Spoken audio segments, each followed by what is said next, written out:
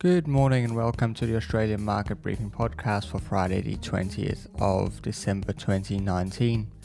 Yesterday, after a marathon debate in Congress, the House of Representatives voted along party lines to impeach President Donald Trump for abuse of power and obstruction of justice.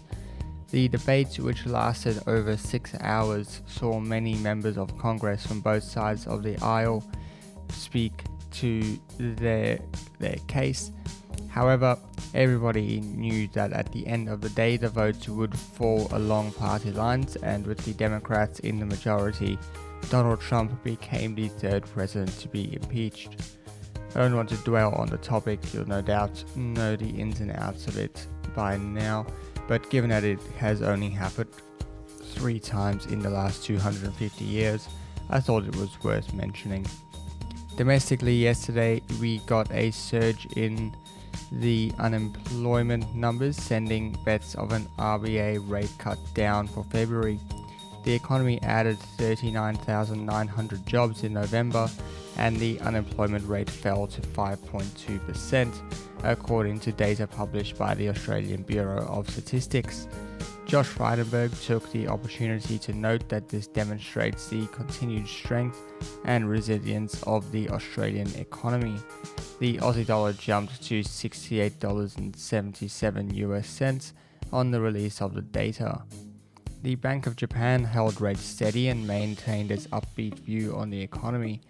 This suggests that policymakers in Japan are in no hurry to keep boosting as central banks around the world begin to run out of ammunition. The 3 major US benchmarks hit record highs overnight after US Treasury Secretary Steve Mnuchin said an initial US-China trade deal will be signed in January. This was the 6th straight intraday record high reached. Meanwhile, the ASX is poised to open lower to finish the week.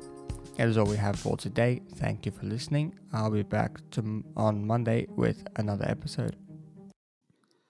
Hey guys, thank you for listening to that episode of Australian Market Briefing. Just thought I'd let you know about the other podcast I do, which is called Business as Usual.